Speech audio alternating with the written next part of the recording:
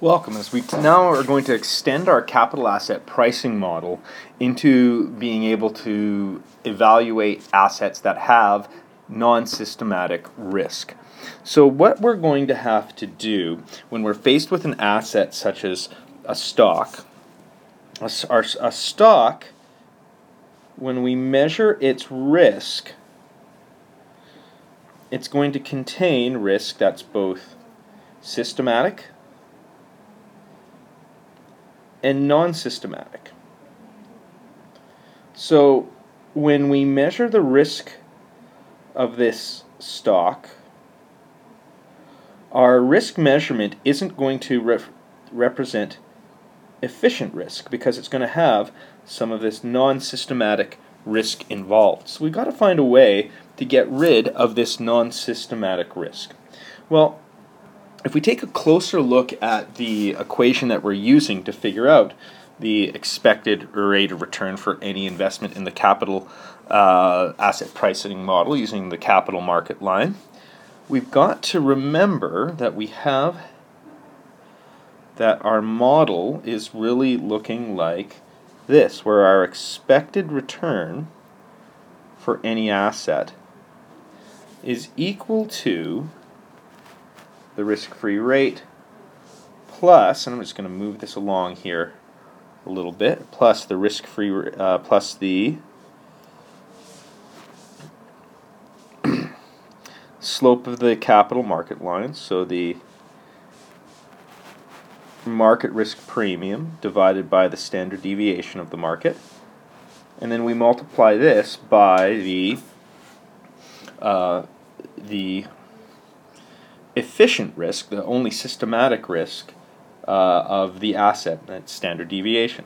And so that's how we come up with the capital market line over here. Well, I want us to examine this formula a little bit more, and we're going to manipulate it a little bit and use some different concepts with it. So notice that we can rewrite it like this. So we can rewrite the capital asset pricing line as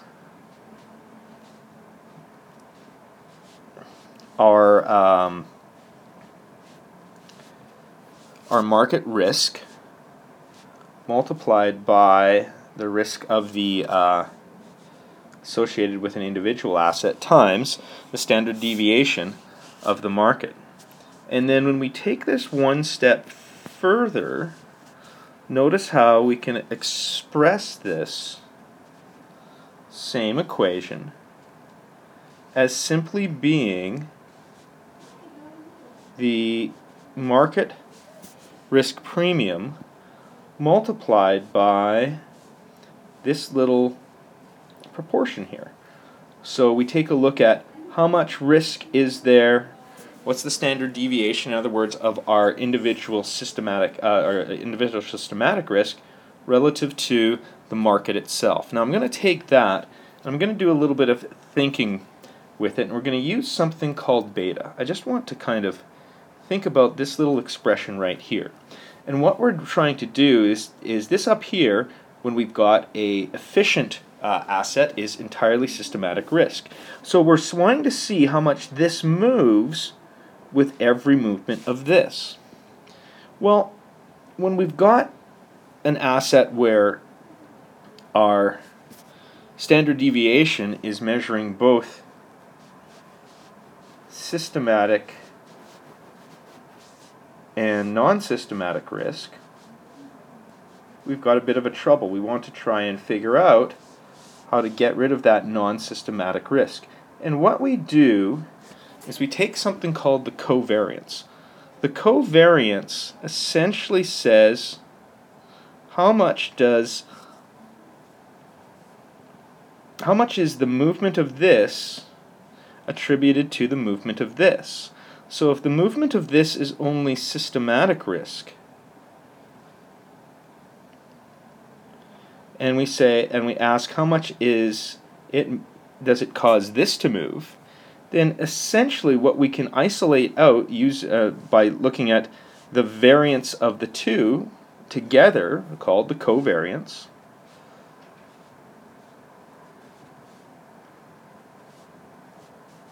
So how much these and these two move at the same time, it will give us the systematic portion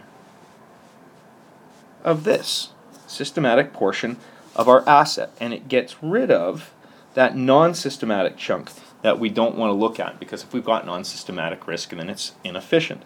So we measure only the systematic risk, and we measure this using beta. So what we're able to do now, we've changed this from the capital market line into the securities market line, and we just kind of plug that in to there, and we come up with a new equation. And our new equation says that the expected return of our asset is equal to the risk-free rate plus the expected return of the market, take away the risk-free rate, and all of that is multiplied by this factor of beta, the systematic risk associated with our asset. Our previous model. Well, we're now on the risk side going to measure beta, and on the y-axis measure the expected return. So again, we know we've got the risk-free rate here. We're going to call this the securities market line now, and we're still going to measure the market bundle. But now we're not measuring its risk with standard deviation, we're measuring its risk with beta. And when we think about it, the beta of the market, we're asking what's the covariance between the market and itself? Well, the covariance must be 1. And so now what we can do then is when we take a look at the risk premium of the market, so the market risk premium, we know that market risk premium is associated with a beta of 1. When we go and measure the beta of an asset, if it measures less than 1, it's less risky than the market. If it measures more than 1, it's more risky than the market. And what we can see from the formula then, so the formula for our securities market line is that the expected return is equal to RF plus, and here's our market risk premium, expected return on the entire market, take away the risk-free rate, multiplied by beta. So this thing right here, which is the risk premium for the asset,